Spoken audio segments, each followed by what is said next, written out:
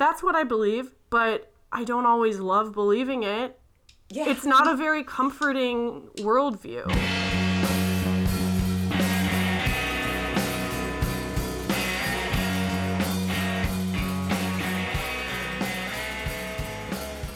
Hello, friends. Hola, compadres. Oh, we're bilingual now? Maybe. I didn't take Spanish. I'm just hoping that meant friends. Sounds right. Well, whoever you are in whatever language, hello and welcome to Pickles and Vodka, the mental health podcast about imperfect people where imperfect people have imperfect conversations. Imperfect people having imperfect conversations. Boom. Yeah. I'm Christina. I'm Lauren, and I'm prepared. Lauren is definitely the more prepared between the two of us. I actually practice that because we always fuck it up.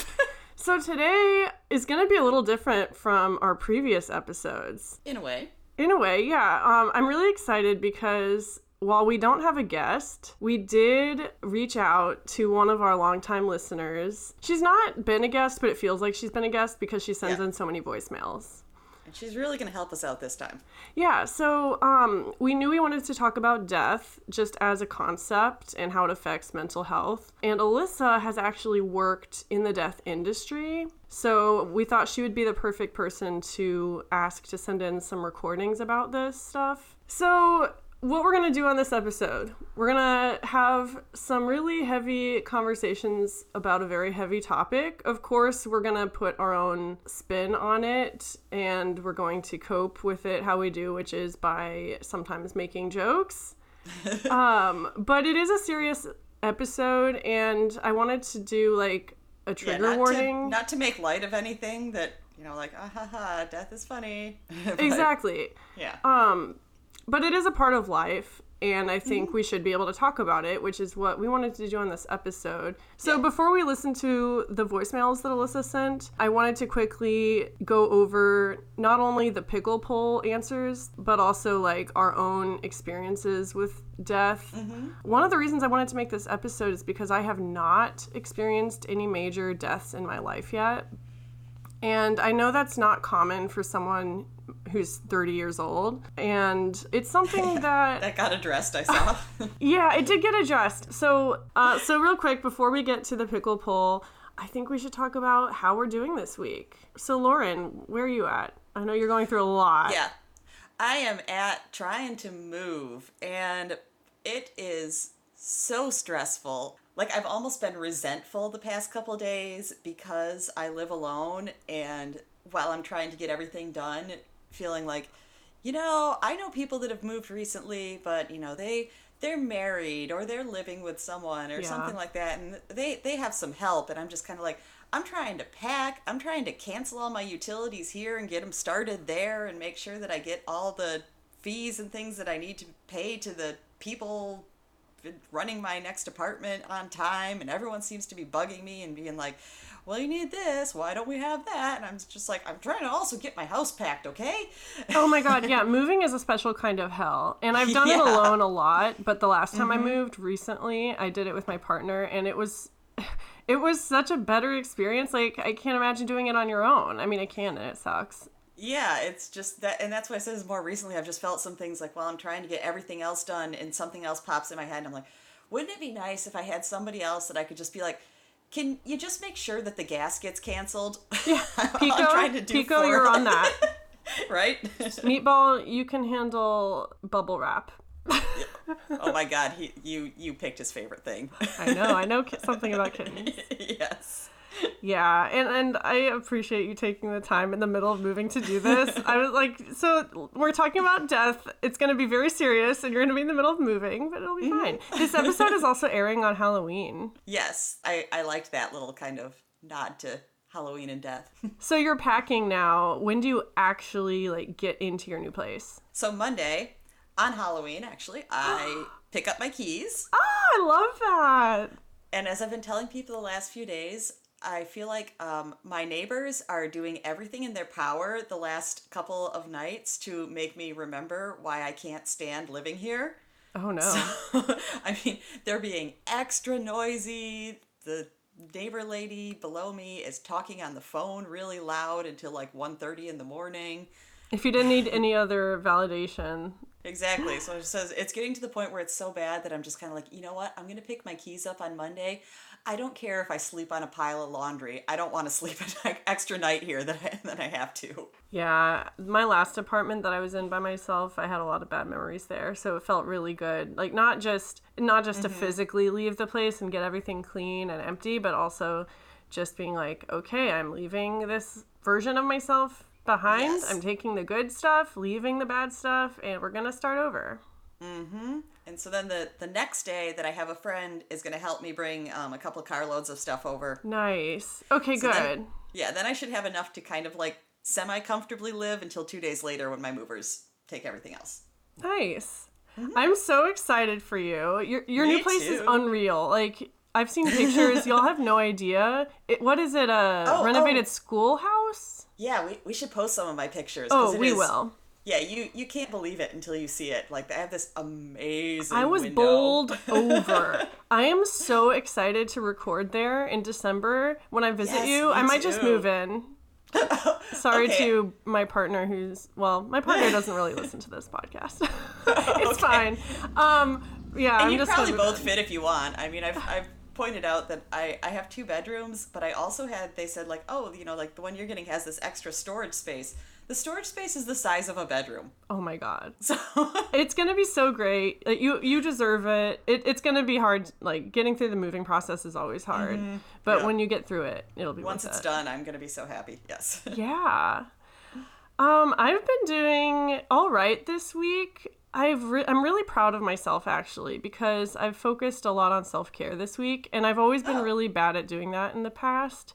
Like I'm the kind of person who will work through a shift even if I'm like throwing up because I don't want to go home. Like I don't want people to think that I'm just like lazy. But I relate to that. yeah, but this week I've really been paying extra attention to how I feel because I've been, hormonal because of like my period or whatever. And like I've said in past episodes, I'm not used to getting a period regularly with the eating disorder Oh. stuff. And so when it happens, See, I never lost mine, I mean, I also which have, I mean is good on some way, but yeah. I mean, I also have birth control, like the IUD, and so that Oh, okay. makes it even worse. So I get suicidal and just debilitatingly anxious on Yeah. weeks that I get my period. And so this week I've been really like slowing down and noticing if I don't feel like going out, I don't make myself go out. Because in the past, like if I just sat at home and didn't do anything all day or didn't even go on a walk, I would just beat myself up. Because God forbid I don't do anything. But I recently listened to a podcast. I forget what it was, but they were saying like rest is an activity. Like rest Oh, is I love that. something that you need to do. Like you need Yeah. to, if you're resting, that's productive actually. And so that really changed the way I thought about like rest. And so on Wednesday, I was feeling really sick at work. Like I was going to throw up. My acid reflux was really bad because, I'm recovering from bulimia. And so I have constant acid reflux. I should just buy stock in Tums at this point. Right. And so I left like 2 hours early and I felt really guilty about it, but I rested and I was really happy I did. So I just wanted to brag about that. That's awesome, especially because I did the opposite. I just realized. Learn from me. I woke up like early Tuesday morning with like the worst migraine I've had in a super long time. You know, the ones where it's just kind of like, it's just so much pain that you feel like all you can do is lay on the floor and cry, but you can't cry because that makes it hurt more. Oh, yeah. And so when it wasn't going away, I know like 6:30 in the morning, then I sent a message to work and I was just like, I didn't even want to, I didn't even want the light of my phone. So I'm sure there was just like typos and everything, it was just like bad migraine, can't come in. Boom. Okay, so you did call out. Yes, but then I do have these kind of like super meds that are the only thing that touch it. And I remembered I had those. So I took them and I woke up about like 9 o'clock, like, oh, it's gone. And, like that was good, but still, when you have a really bad migraine like that, I feel like the rest of the day is kind of precarious. You're always like, don't move too much, it might come back. Oh, I can't imagine. But I woke up at that point and I was like, oh, well, I'm okay, and I'm going to take some days off to move, and I got a lot of shit to get done at work, so I just, sent them another message like, okay, the meds worked, I'll be in at noon. Oh, you tried. Yeah, yes. Self-care is a practice. It really is. And if you're not used to taking care of yourself, it doesn't matter how old you are, you gotta practice at it. And even if like little things like that, like going in a few hours later, I think that's a win. Yeah, and I do love, though, what you said. I'm going to try and remind myself that's an activity. It really is. We do love activities. Yes. Right. Okay, are you ready to talk about death? Yes. Okay. We got a lot. Yeah. The pickle poll is a question that we put out every couple weeks to start a conversation about mental health. And our listeners respond, whether via voicemail or in the comments, and it's pretty great. So yeah, we got a lot of good comments this time. Yeah, so the question that we posted was pretty simple. It was just, have you ever known anyone that died? And how did it affect your mental health? Mm-hmm. Tell me why you wanted to post that question in particular.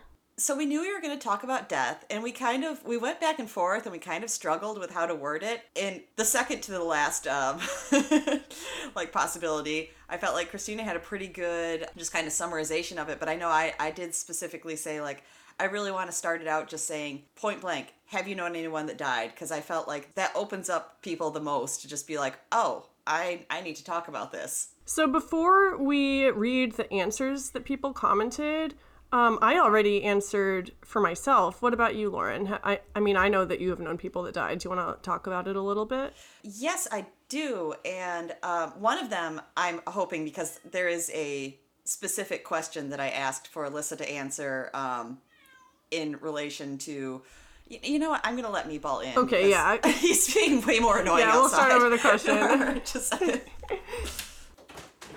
on in, Pooper. Yeah. All right. I put his toy that jingles up high so he can't. Oh, perfect. Thank you. All right. He's so cute. I just can't be mad at him. I can't. I know.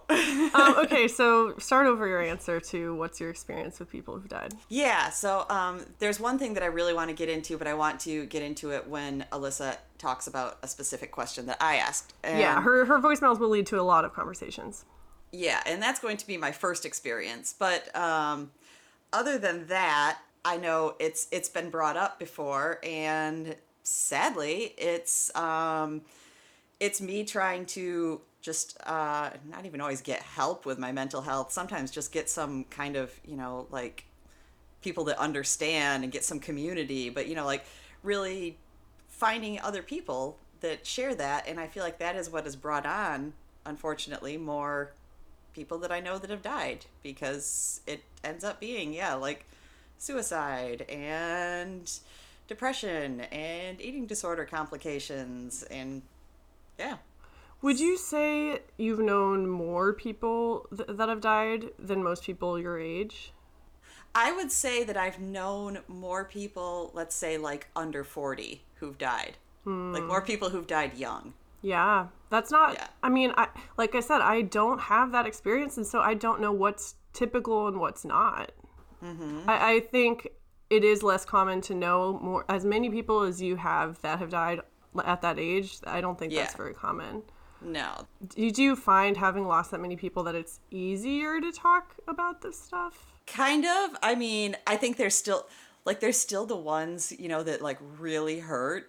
But at the same time, it's just kind of like I can imagine they never stop hurting. No, but I remember leaving treatment my first time and knowing that a few people were in some pretty bad places or got right back in them once, they got home. Yeah. And I remember thinking at one point of just like 3 people in particular, and I was just like, one of them's not going to last the year. I know it. And that was scary. Did they? They made it a year, but maybe not 2. That's so sad. Mm-hmm. Yeah, and we've talked about this in previous episodes, so we won't go into it too much, but there is that guilt when you get better or like get out and they don't, and it is a really hard feeling to navigate.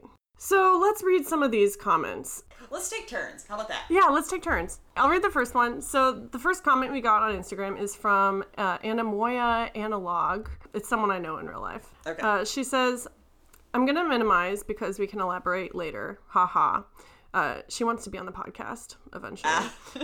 But when my mom died, it sucked. Thinking about that actually makes me think of how many people I know that have died. It feels like a lot, but I convince myself these are quote-unquote first world losses and quote-unquote first world problems. Sounds weird, maybe, but that's how it affected my mental health. Am I making sense? First of all, yes. I really love that first world losses. Yeah. That was something that really stuck out. That resonated with a few people. Mm-hmm. I mean, how do you relate to that? I feel like I can't really speak because I haven't lost anyone close to me. This I think was the first comment that I saw show up, and it felt like, I don't know, it mirrored my soul in some ways just when it started out. I'm just going to minimize, because I was like, yep, that'd be the first thing that I do, is just be like... Yeah, on the last episode you talked about how you minimize things. Mm-hmm. Like I said, as will come up, there's some things that probably people would see as, like, very tragic and sad, and I'm just kind of like, well, yeah, but, you know, it wasn't that big a deal because of XYZ. Yeah, and everyone... Like, a lot of people know people that die, and as you get older, it happens more and more, and so I can see how you would think that it is minimized because everyone has had that experience. You don't think you're special. I mean, I'm just hypothesizing here. Is that how you felt? Yeah, and also I'm thinking, like, maybe this person answering, I mean, blunt, but obviously true. She's like, when my mom died, it sucked. Yeah, I'm sure it did. Yeah. But, you know, when you answer this question now, I can see where it's like, at this point, you've probably had to tell people so much and heard everybody's reaction that it almost kind of, like, numbs it to some point. So I can see where you get to start to minimize, because you're like, I've already went through the shock of this happened to me. Yeah. People cope in all sorts of ways. Mm-hmm. So next comment. Yeah, so this is...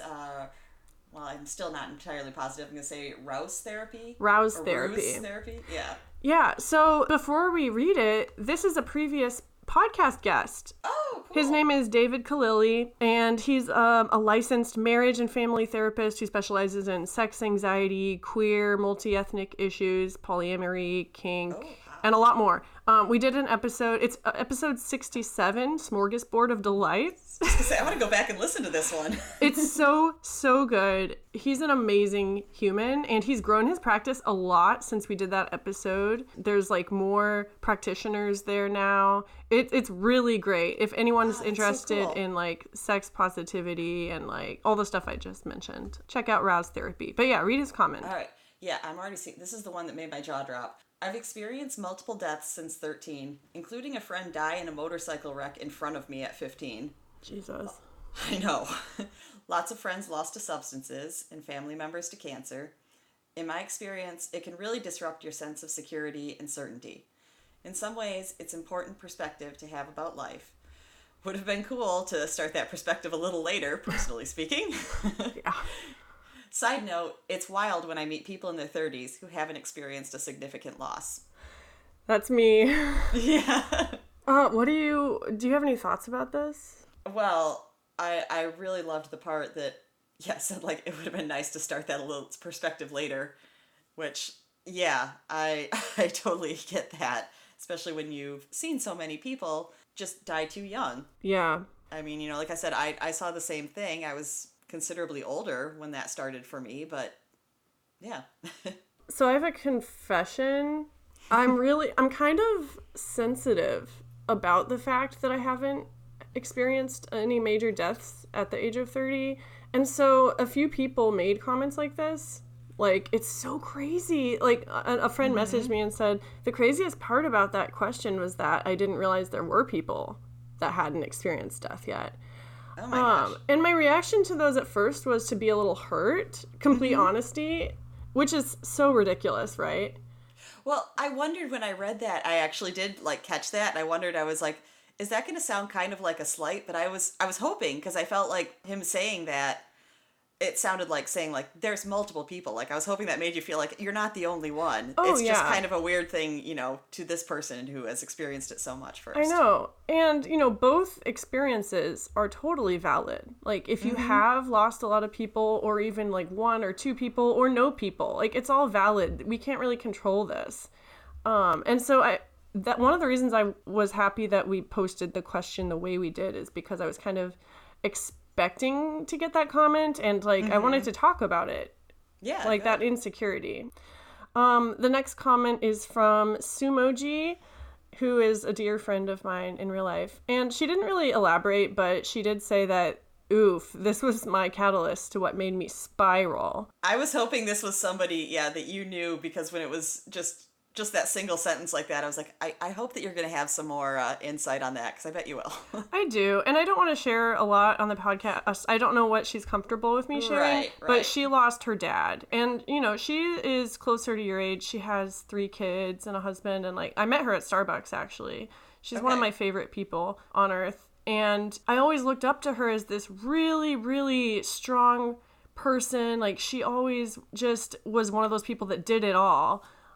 She was the person who actually inspired me to go. I mean, I was in school at the time when I met her, and she was in school as well. We both went to this program through Starbucks, but she really motivated me to keep doing it and to graduate. And when she lost her dad, she just spiraled, like she said in her comment. Yeah. And it was really eye-opening because she was in a lot of pain and she was pretty open about it online. And I really appreciated that. Because it shows that, no matter what stage in life you are, you can still experience these just devastating losses that can cause you to spiral. Even if your life is amazing and full. And I know for her it was very unexpected. And so... Yeah, and this reminds me of something that I heard. It was a while ago, and I don't necessarily remember that well, so I might be paraphrasing badly.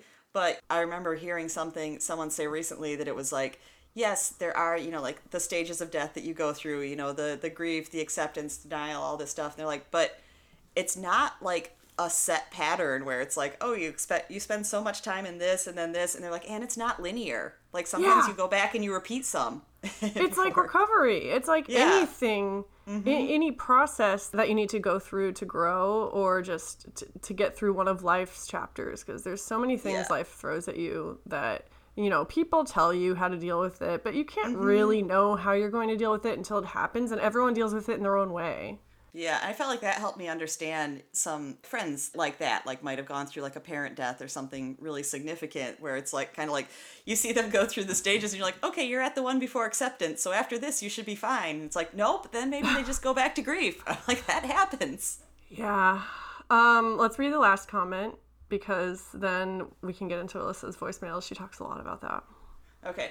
You will love this with your religious upbringing. For some reason, when I saw this name, I got recovering P-A-S-T, and immediately I thought as in pastor. Recovering pastaholic. Oh, pasta! And I was thinking Lauren, a pastor. I literally thought it was a pastor until this very moment. I thought it was recovering pastorholic. And yes. it is pastaholic. Pastaholic. Oh but it did take me 2 or 3 times reading it too before I was oh, pasta. I follow so many like spaghetti religious deconstruction accounts, and I also follow a lot of eating disorder recovery accounts, so this is sometimes they intersect. Anyway. I love it. Anyway, recovering pastaholic says, yes, all caps. So many people, especially within the last year. A few deaths in the past really sent me into a downward spiral of depression and self-destructive coping mechanisms to, quote, numb the pain. Lately, the losses have come in the form of ugly reminders that life is short, which has given me more anxiety than anything. I feel like my time is running out, too, and I have to hurry up and get my shit together or do the things I want before my time is up. Whew. I mean, I can relate to that. I feel that so hard. Yep. Yes. The anxiety is just overwhelming.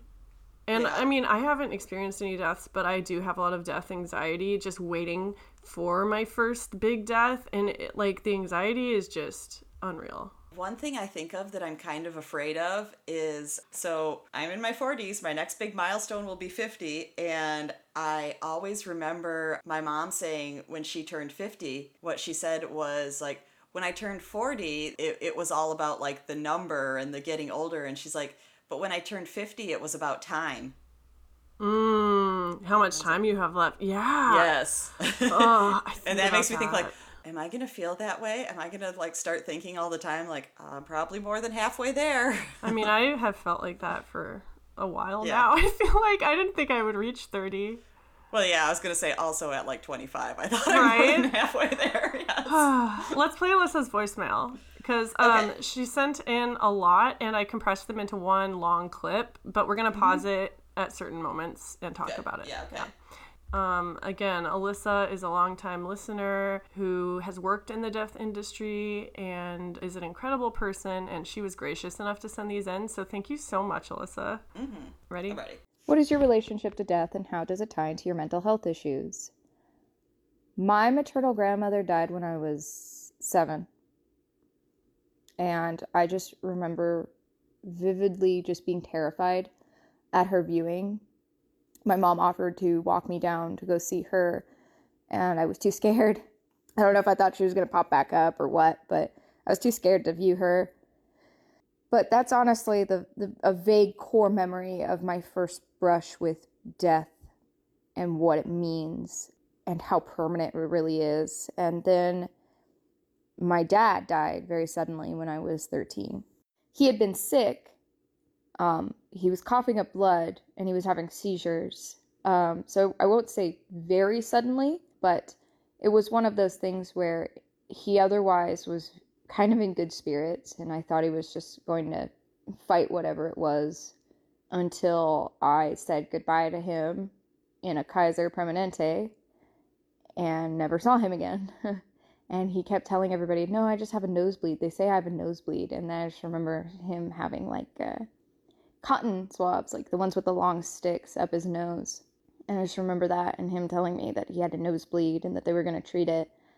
And I don't know why I didn't believe him at the time, but I really genuinely just kind of was like, my dad's full of shit. And I mean, he was. He was addicted to drugs pretty severely, and he was an alcoholic. And he kind of hid that from me. And I had lived with him by myself. It was just me and him in the apartment. And I had just finally gotten to build a relationship with my dad when it happened. He wasn't there a lot. I mean, he was present, but he wasn't at the same time. So I only have a few memories of my dad from when I was young. A lot of them of which are just us playing video games together. But other than that, most of my memories of my dad and us building a relationship is when I got older and I started living with him. So when my dad passed away, I thought it was going to hit me a lot harder than it did, but it was actually really interesting how it happened. I didn't cry. I didn't cry when my dad died. I didn't cry at his funeral. It was really, really strange because people bring up the fact, like people who attended my dad's funeral bring up the fact that I was acting weird, that I was trying to make jokes because I was trying to make my little brother laugh, but that I was just acting super strange. And it kind of pissed me off because I was a grieving 13-year-old and I don't know how you're supposed to act as a grieving 13-year-old for people to not bring that up when you're 26, 27. But anyway, yeah, I didn't cry. And I didn't know why. I didn't know if I was like, do I even miss him? And it took a long time for me to actually grieve my dad properly. About 10 years, actually. I didn't start grieving my dad really until maybe 8 years after he had died. When I had moved out of my mom's house, I finally started to grieve. And I finally started to realize, oh, my dad's gone forever. He's never coming back.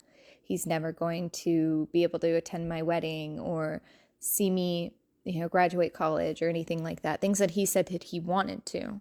So having this moment where I'm like, oh no, I never really got to grieve my dad almost a decade after I had lost him was really, really strange. Because I never, I grieved a lot differently as a 7-year-old than I did as a 13-year-old, where I cried because everyone else cried. I missed my grandma, but I never really, I didn't have any idea that she was gone forever.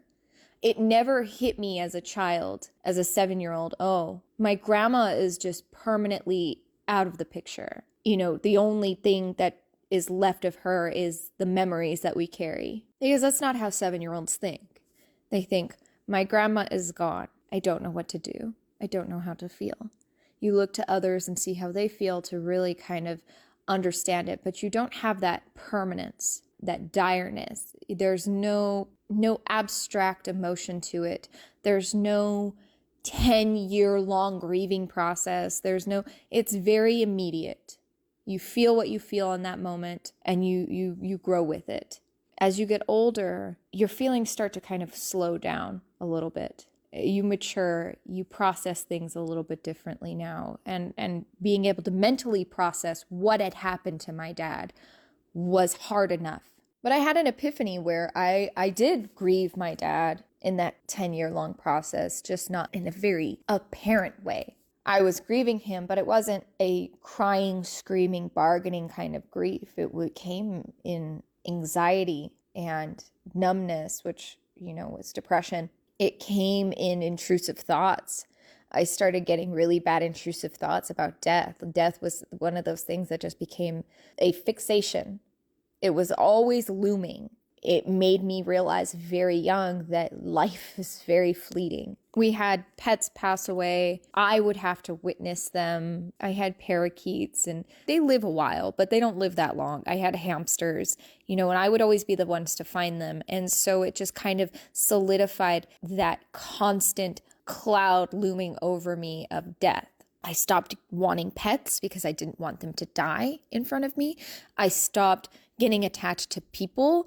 I just kind of separated myself from people because I'm like, everybody's going to die. I'm going to die. And it was always in the back of my head. I'm going to die. I'm going to die. I'm going to die. I'm going to die. And not in a suicidal way. I mean, I was passively suicidal at the time, but it was more just intrusive thoughts everywhere I looked. And to this day, I still have them when I look at things and I just imagine these gruesome ways that people die. And I it's never by my hand. I don't have violent thoughts. I have violent death thoughts, if that makes sense, where it's not purposeful. It's just an intrusive thought where I look at somebody and then I just imagine a horrible way they could die, or an animal, a horrible way that they could die, getting eaten or getting attacked, getting hit by a car, things like that, or seeing roadkill and imagining how they died. It became just a fixation that should not have been, but it really started after my dad passed because I was always inherently atheist. So people would tell me, oh, he's in a better place now. And all I'm thinking is, yeah, he's in a box. His ashes are in a box, and that's it. And it makes things very permanent. It makes things very difficult, which is why I think a lot of people do choose to believe that there is an afterlife, is because it's really hard to imagine yourself just not existing one day. I really want to emphasize that I am not denying anybody's religion. If you are religious and you believe in an afterlife, then that's what it is, okay? Whatever you say it is what it is. I'm not here to insult anyone's religion. I believe that everybody finds comfort in death, in dying, and comes to terms with dying in different ways. If you believe that you're going to go to heaven, then that's what it is. It is what you say it is, right? I'm just speaking my opinions. This is just how I feel. This is just my personal opinion. It has nothing to do with anybody else. But when I was a little kid sitting in church with my mom, it just never clicked for me. I never looked at that and went, yeah, that makes sense. I never looked at heaven or God or anything like that and went, yeah, that works for me. It was always a question of it. So of course, when my dad passed away, it was a question of where he is. There was never this thought in my head where he's like, my dad's in heaven now, smoking a joint with Bob Marley and Jimi Hendrix. Like, there was never this thought in my head where I was just like, he's in heaven. I didn't believe in heaven. I still don't, but I didn't believe in heaven. I didn't believe in hell. I didn't think that he was in either of those places. I just think he ceased to exist. There was no soul. There was no divine retribution. There was none of it. And I think that being so young and not having some kind of, afterlife in your thoughts, in your head, really makes death that much scarier and that much more permanent. And it's really difficult to process death in that way when you're a kid. So my mental health issues stemmed from the fact that my dad died, and my anxiety went through the roof because of it, because I became obsessed with death. And I had intrusive thoughts about death all the time. I still do. And how people die and what happens to them after they die and things like that. And knowing, like, everybody who told me, oh, he's in a better place now. I would look at them and I'm like, no, he's not. It wasn't that he was in a better place. He just wasn't there. He wasn't. he ceased to exist. It's just, there is no dad, you know? First thoughts. I took so many notes while she was talking. Believe me, so did I. Because, yeah, I have so many, like, personal things to relate to that. Right from the start, when the very first thing she said about, you know, like, her grandma, that's, you know, like, what I've been thinking coming into this is I'm like, well, the first person I remember dying is my great-grandmother. And she had always been in really pretty good health, like, into her 90s. Like, she died at, I think, 94, and it really was, you know, just, like, the 6 months before, then she just started having major health problems and going downhill fast. And that, for me, was probably about 7 or 8 when she died. But, you know, when I'm 5 or 6, then she lived with, you know, my grandparents that were her child and husband.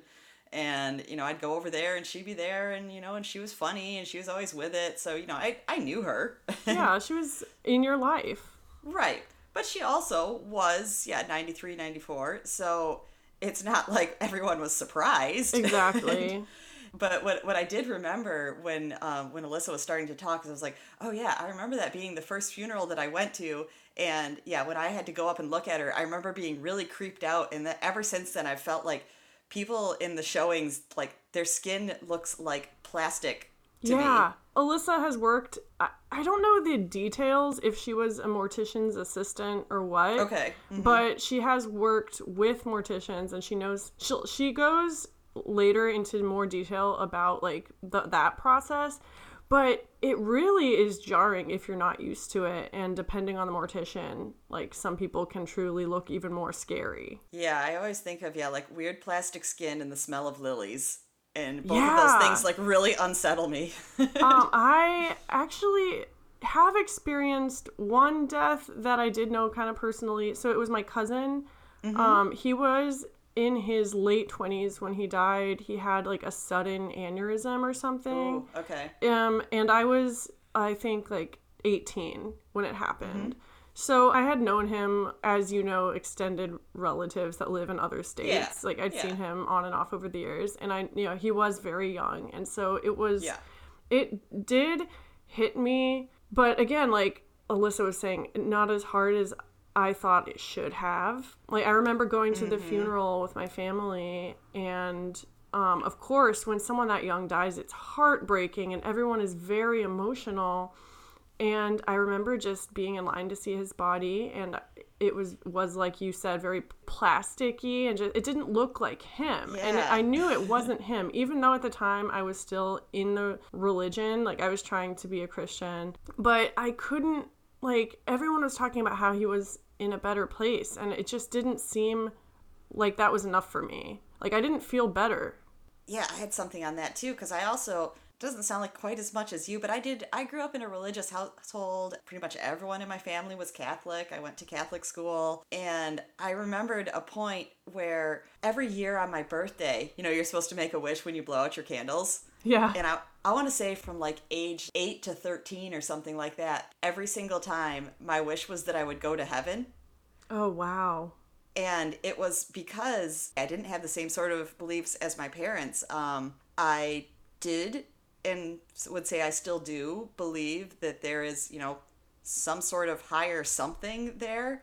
But at the same time, I also really accept the idea that I could be wrong. Exactly. I have no proof. I believe that we don't know. Yeah, that's what I'm like.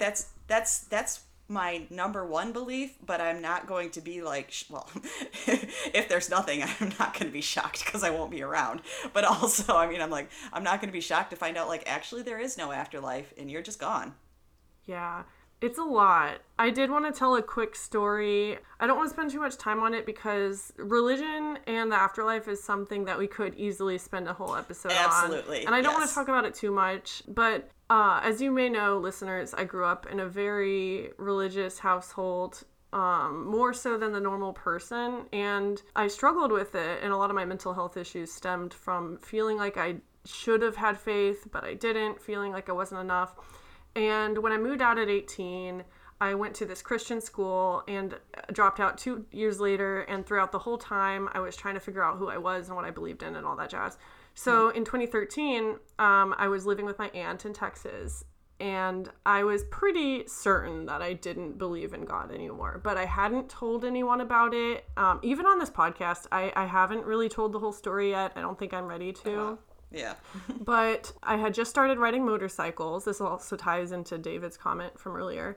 I had just started riding motorcycles, and it was October 27th, 2013. The 9-year anniversary just passed a couple days ago.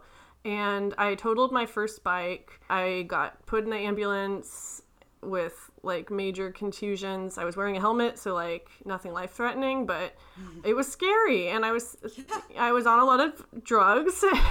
And my parents lived like 2 hours away at the time, so they came to the hospital to see me. And in my drugged haze, I remember looking at my mom and saying, I don't believe in God anymore. And then she and my dad both looked down at me and they said, we know. Aww. Like, bitch, we know. And that was the first time that I kind of came out as an atheist. So tying it back to Alyssa's voicemail, I find it really hard to deal with death as someone who doesn't believe in an afterlife because I don't know what's going to happen. And I kind of am more on the side of everything is random, like nothing happens after you die. And that's what I believe, but I don't always love believing it. Yeah. It's not a very comforting worldview. Yeah, I understand. Because like I said, I feel like very, very uncertain. And I do understand the people that are certain. I'm just kind of like, I get what it does for you. And I kind of wish I had something like that, but I don't. Yeah. Any other thoughts before we play the rest? Yeah. So Please. Something I wanted to say really quick, and this might be something that I get into more later because it's not quite death related. It's close. So when I was like 6 years old, apparently my dad had, I know that it was labeled a bleeding ulcer, but it sounds like it was more serious than that. Like something hadn't formed right in his inside anatomy. So like not only was his stomach was filling with blood and then, it would all come out, but also like they'd go into the hospital and they couldn't find it because they didn't know where to look. That's so scary. How old were you when this was going on? So I was 6. Oh, yeah. And because like we're in this really small town, so my dad ended up having to go to like University of Michigan, like big major hospital, so they could figure out what was going on. But it wasn't till I was older that my mom told me more about like I just knew like my dad went into the hospital and like they needed better doctors, so he was gone for a few months. But my mom told me later things where she's just like, she's like, we took him in, and I remember seeing things like once they took his blood pressure and it was 40/0. What does that mean? Well, normal is like 120/80, I believe. I should know this. I'm pretty sure neither of those numbers should ever be 0. Oh my God. And my mom said also like she saw like nurses were basically squeezing bags of blood to get them into him fast enough. Oh, that kind of stuff makes like there's going to be a lot of descriptions coming up about bodily functions pertaining to death. I just wanted to throw that out there if you're squeamish by that kind of stuff. Oh, yeah, that's good. Yeah. Anyway, continue. Yeah. But so the thing that is just kind of like weird that I think of is, yes, okay, that was serious. And then they did, eventually figure it out so that he could continue living. But like this, I wanted to say even earlier because I feel like it relates a lot to you feeling like, oh, I'm 30 and I've never had any major like brush with death or anything like that. And I remember thinking in like my late teens and 20s and stuff like that when people were having like major upheavals in their family or major crises and things like that. And I was always just kind of felt sort of awkward as in like, well, nothing really bad has ever happened to me. There's that minimizing again.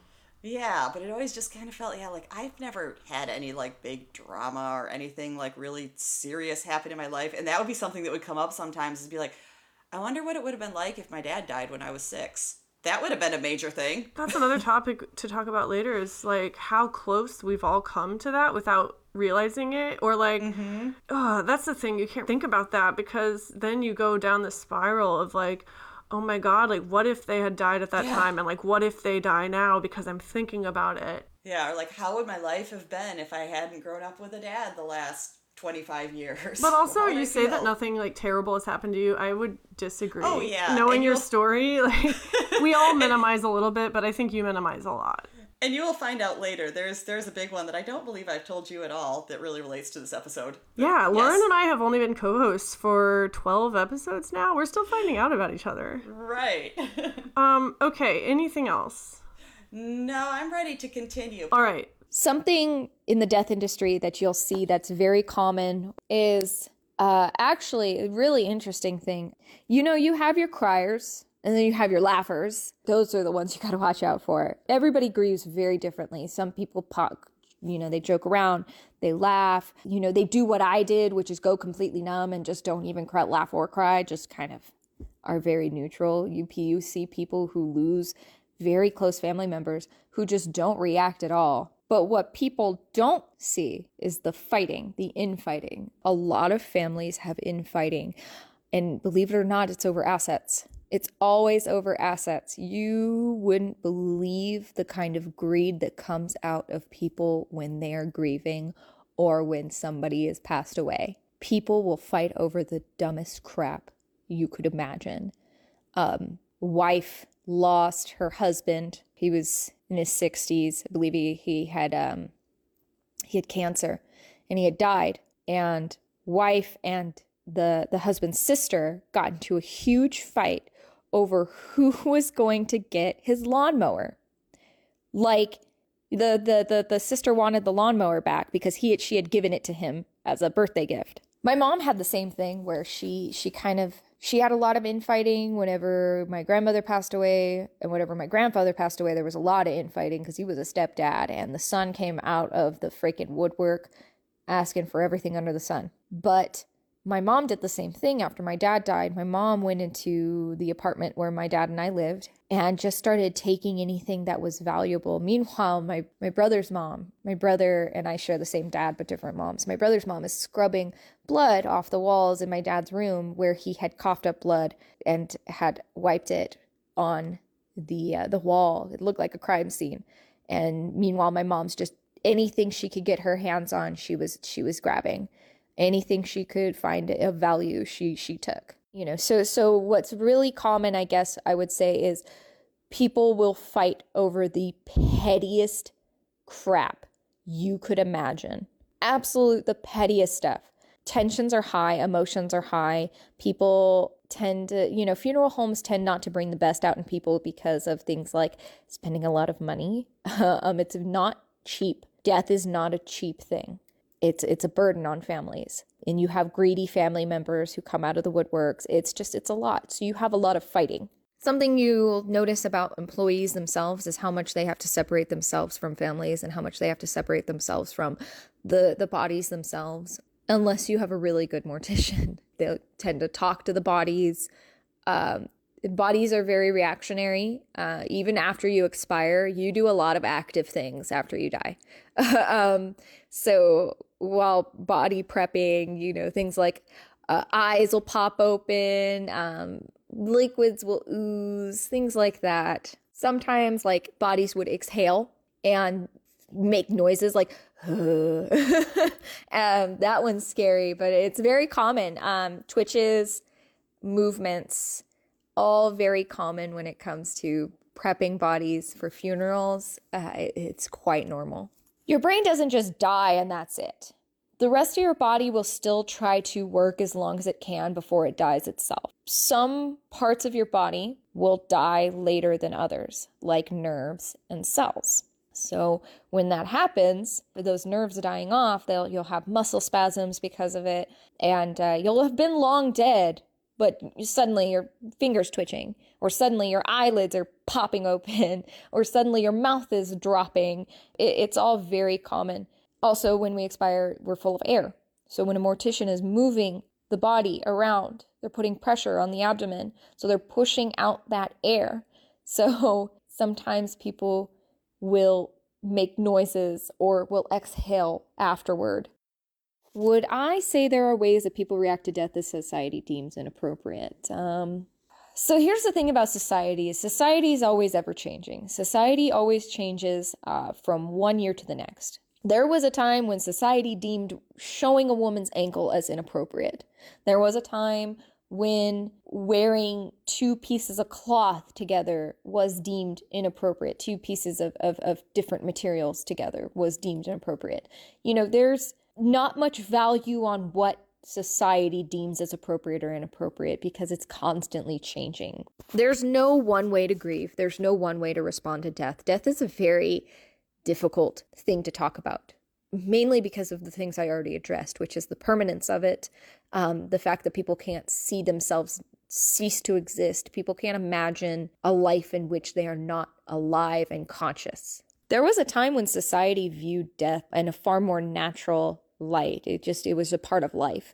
And it had a lot to do with the fact that there were setbacks in medicine. Modern medicine has made death this sacred thing because our mortality rate has dropped significantly. But if you think about the late Middle Ages, when the bubonic plague was outbreaking, and even the plague of Justinian before that, and then later on in the Victorian era, you had death photography because infant mortality rates were very, very common, and child mortality rates. If you think about when the Oregon Trail was happening, children would just disappear and never come back. Children died of dysentery. You had, like I said, the Victorian era when they had smallpox and an outbreak of syphilis. Our life expectancy has increased with modern medicine, and with it, we have strayed further and further away from death because of it, which means that our fear of death is a direct result of society's adversity to death. And I'm not saying I'm not making a slight at modern medicine. I'm saying it's a great thing that we have this deterrent to death because it proves that we have a much higher life expectancy because we've done all of this research to make it so we can treat things like smallpox and polio and all of these other diseases that are perfectly curable and non-transmittable now. But I say that with the added effect that if society deems somebody's response to death, however it may be, as unacceptable, whether they make dark jokes, whether they cry uncontrollably and hysterically, whether they get really angry, whether they take their shirt off and swing it around their head and go, woo, it's all because of the strangeness and the distance that we have from death, that it is the way that it is. All right, pause. So there's a lot to talk about here. When we were drafting the questions we wanted to ask her, I know you specifically wanted to hear about what are some inappropriate reactions to death. Yeah. So what do you think about her answer? It was kind of like what I had thought. I feel like maybe I just kind of wanted some confirmation. So yeah, here's my big story that I've been saving. When I was 10 years old, then my 13-year-old sister died. Oh, shit. And the thing is, she was born with some sort of brain damage. When she was born, because this was in the 70s, I know they called it water on the brain, but I've since learned about that condition, and that is not what this was. I've never seen anyone else with such severe brain damage, because she did not talk at all. She could not move hardly. She just, kind of laid curled up on the couch and sometimes made little jerky movements. She never grew much past the size of 6-year-old. She would have been 13 when she died. And that's what I think of is because I was a 10-year-old, and first of all, I was not sad. Well, yeah, you didn't really know her. No, she didn't even have, there can be people that have some brain damage and maybe are born that way or whatever you want to call it. I don't know. I want to be politically correct. But well, yeah, you're speaking about your experience. Yeah. But yes. And that's what you were thinking. There are people that are born with some sort of, thing like that, and they still have a personality. Maybe they can't speak English words, but maybe they can react in some way. This was nothing. This was like having a doll that sometimes gurgled. And so it was nothing. And the thing that even at 10 years old, I remember made me feel really guilty is that part of me was kind of glad because my family we couldn't do much. Someone always had to be taking care of her. There's things that I wanted to do. I wanted to play sports and be in dance and stuff like that. And I couldn't because there was no one to take me to these things because my mom always had to be home with my sister. And it was probably expensive too, just her care and everything, I can imagine. Oh, I'm sure. I mean, she had this specific kind of like car seat wheelchair that went in the back of our car. If we had to go like grocery shopping or something like that, then my mom just had to like take her with us. And I think I became desensitized to it because I was so used to it. But I'm like, I'm sure people were staring at us and being like, what is wrong with that girl? Wow. You know what's kind of ironic? In this moment, having just heard that, I had no idea about that. I'm learning along with you listeners, and I'm in this moment, I'm thinking about my reaction to this news. Like, what is the appropriate way to respond to someone who just told you that their 13-year-old sister died when they're 10? How fucked up is that? No, because that's also part of, you know, like I said, because I never had a relationship or anything, so it wasn't like a big sadness for me when it happened. So it's not something I tend to volunteer because I don't want to see people be like, oh my God, I'm so sorry. That must have been so terrible, because then I feel guilty all over again. Like, it really wasn't. Yeah, and like Alyssa was saying, there are no inappropriate reactions to it. Like, that reaction that you had was perfectly valid and makes sense to me, like, as an outsider. Yeah. I mean, the time when I felt like I did finally start to at least, like, felt like I grieved something was not until I was about 30. And that was when I finally thought of it in terms of, you know, I was supposed to have a sister, like a sister that's 3 years older than me. You know, she's going to be a senior in high school when I'm a freshman. She's going to like argue with me all the time for wanting to follow her and copy her. And then she's going to want to beat up the kids that make fun of me. And, you know, it's like, Yeah. I didn't get any of that. And that was the part, I think, yeah, that was the saddest. That is really sad. And I have a lot of follow-up questions that we don't have time to go to now. Yeah, I really don't that's want to just brush past this news, but we do need to keep going with the episode. But yeah, this is something we can talk about more later. Like I said, it wasn't even until this episode that I realized, wow, I should maybe bring that up. Yeah. What did you think about what Alyssa said about the bodies and stuff? I almost didn't keep that in, but I wanted to because it is part of death. Like, you're going to be dead someday, and you're going to have people die. I don't know. For me, it's comforting to know what happens, like, after, and that it's normal. Yeah, I like kind of a logical explanation. Like, I feel like I've heard in the past, you know, people say things like, this could happen, you know, I mean, everyone says, like, you empty your bowels afterwards, or, or I've heard things where they say, like, oh, you know, people can sound like they sigh, but, you know, it's just a thing. But when she said, like, that different parts of your body actually die at different points, then I was like, that makes sense why all this stuff happens. It makes sense, but it also freaks me out. Oh, it's creepy. Lot. I agree, but at least I understand why. Bodies just freak me out. Not just dead bodies, but living bodies freak me out. We don't have time to talk about that now. No. Are you ready to play the last part of her voicemail? Yeah. Some misconceptions about death is that I really, really, really want to emphasize this. Death is not a medical event. Death is a part of life.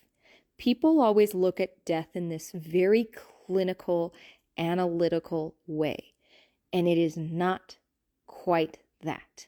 Yes, there is clinical and medical aspects to it. Of course there are. Everything that has to do with the human body is very clinical. But to view death as a medical event is to completely disregard life as an abstract experience. I think when we look at death traditions and we look at the different ways in which people handle death and funerals in general, we get a better aspect of how other cultures really view death still in that light of it being a part of life. You know, you have, my favorite, of course, is the New Orleans jazz funerals, because they're so lively, even after somebody is dead. It's still so lively. It's so awesome. You have sky funerals in Tibet. You have in Indonesia, they pretty much do a weekend at Bernie's with your body, you know. There are so many different ways in which people celebrate life. They use death as an excuse to celebrate life, which is what I really feel like us, especially in the United States, are lacking. I know that New Orleans is in the United States. I mean, overall, unless you are in New Orleans, which is where, you know, that's death central. If you think about it, it's really one of the only places in the United States that really has a grasp on what it means to live and what it means to die. And it has a lot to do with hurricanes, and it has a lot to do with just their culture and their Creole culture. A lot of what they've adopted came from Haitian immigrants. So they have somewhat of a grasp that not a lot of other places in different states have, because they've had such a large melting pot of other cultures kind of influence that. So a really common vampire trope is these beautiful forever immortals, right? And then you always see in certain films, and you see it in books all the time, where they start to get really frustrated with life because they start to realize that they're not living anymore, that they're just existing. It's really interesting to me because it really touches on that aspect of how important death is for life. Without death, you are not living. Without that looming aspect of that time is finite and that everything and everyone dies, you lose a part of yourself that is distinctly alive. And it does this thing where it makes humans do everything with the utmost importance. It's frantic. You want to love hard. You want to be happy. You want to experience things. You want to go travel. You want to meet new people. You want to socialize. Every emotion that you feel feels dire because you know that eventually it'll be gone. And I think that people have this concept, this obsession with immortality as if it's not so dreadfully boring. And I guess that kind of ties into that last, almost second to last question about what are some things that people can do to make death less scary? Mark Twain put it best. I do not fear death. I had been dead for billions and billions of years before and had not suffered the slightest inconvenience from it. Essentially what he's saying is, I was fine before I was born. I'll be fine when I go. And this quote brings me the utmost comfort. It really does, because if you think about it, wow, I had no idea what was going on before I was born. You weren't alive. You weren't born yet. And to imagine life, and to imagine death, I should say, to imagine death the same exact way as before you were born makes it far less scary.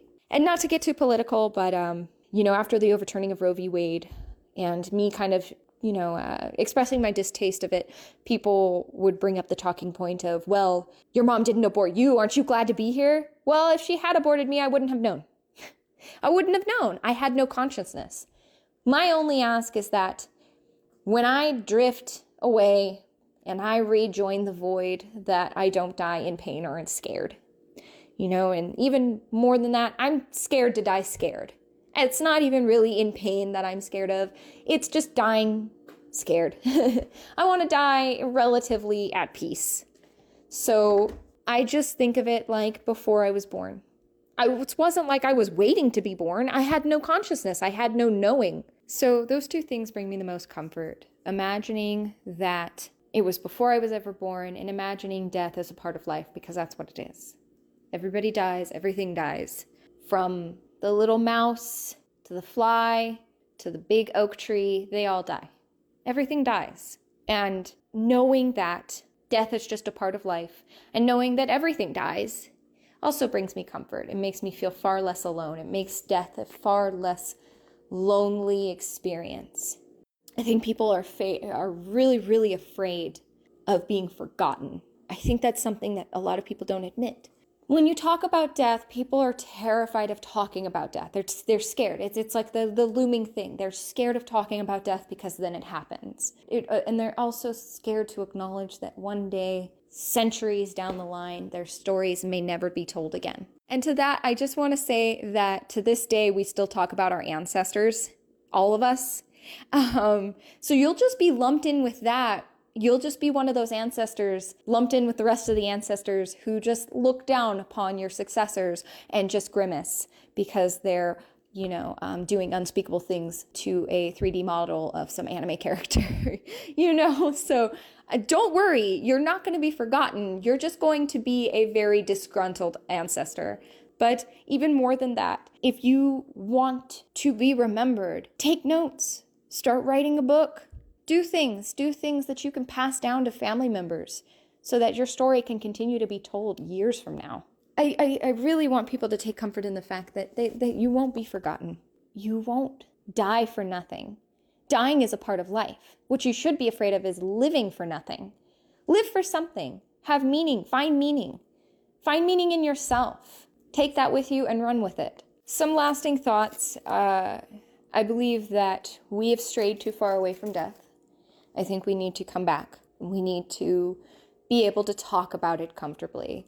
I still can't have a conversation with my husband about what I want when I die, because it's one of those things that could very well happen, sooner than I'd like. And I want to be able to have my remains respected the way I want them to.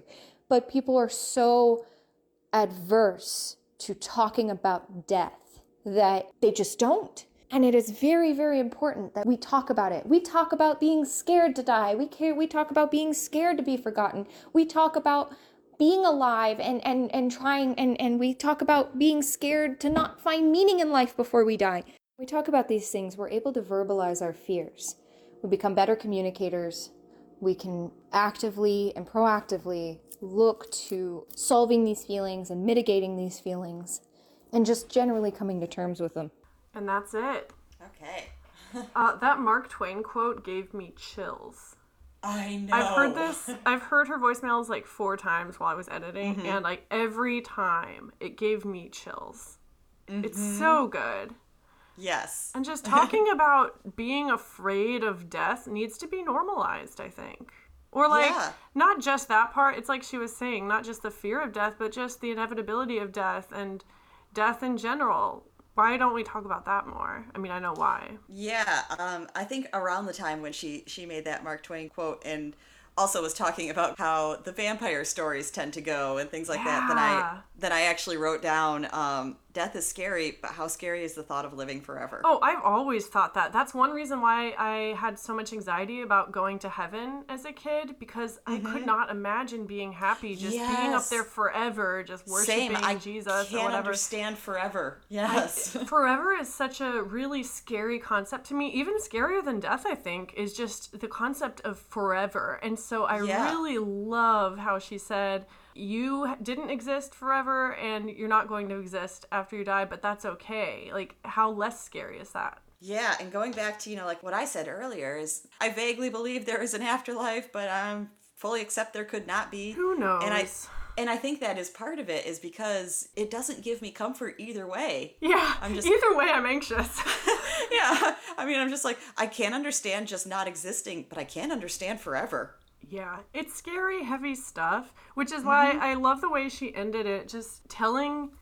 Sorry, I dropped my vape. Just like urging people to not live for nothing. And I mean, look at this podcast, for instance. Like, we're telling our stories on here, and it's kind of dumb, and who knows how many people listen, but it exists. It's a record of what we went through, and that brings me some comfort. I'm not gonna lie. Yeah, when she started this section, it was something she was talking about, and I made some notes because I thought of how, like, when she was talking about how different people treat death. That was really good. I've come to realize that, like, one of my favorite things when people die is I like it when it is an opportunity to remember the good times and to tell funny stories and to really make it like a celebration of life, as cheesy as that sounds, but totally. So my aunt died when she was 60, so not, not super young, but too young. She had 2 daughters, and one of them was the one daughter's godparent, and they also share a birthday.